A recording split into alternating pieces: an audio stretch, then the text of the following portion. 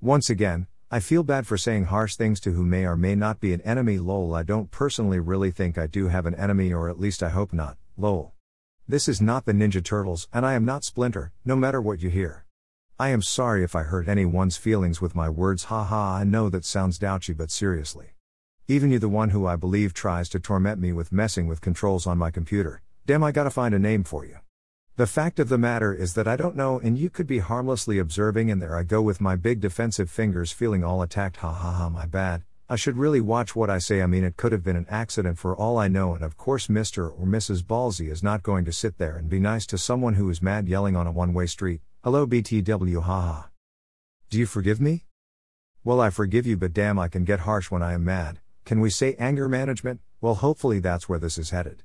You understand, right? This is sort of my anger management, and also clutter reduction, haha, on my way to Airhead Land, where I can fit as many big thoughts as I want with all space I need, like my terabyte mind, lol. It will fit once that tsunami of thoughts splurge all into cyberspace. Switch my SD card. But where will the old one go? Will I miss all those memories? Yeah, for a minute, but I'll be busy making new ones, and knowing that it's all stored safely would be a great feeling.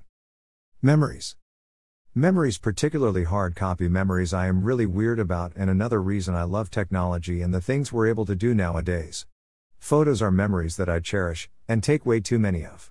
But I really appreciate this because when I was growing up, we moved around a lot and I lost things that we had stored away when I was young, so there are not really any memories that I have personally from when I was a kid. Well, there are a few, but I don't have them. Other family members might. But I always kept a box of special things that are sentimental to me, lol. One thing was a list of all my exes, well, more like a book, haha. Yup, there was a long ass list, and I am kinda embarrassed, especially when I meet someone and they are like, I've only been in 2 relationships. I'm just like, what did you do with the other 20 or something years? I used to be in a relationship all the time, so I am enjoying being single and whatnot. There is too much self-awareness when I'm in a relationship and too much self-doubt. It's terrible. For me at least. Bye.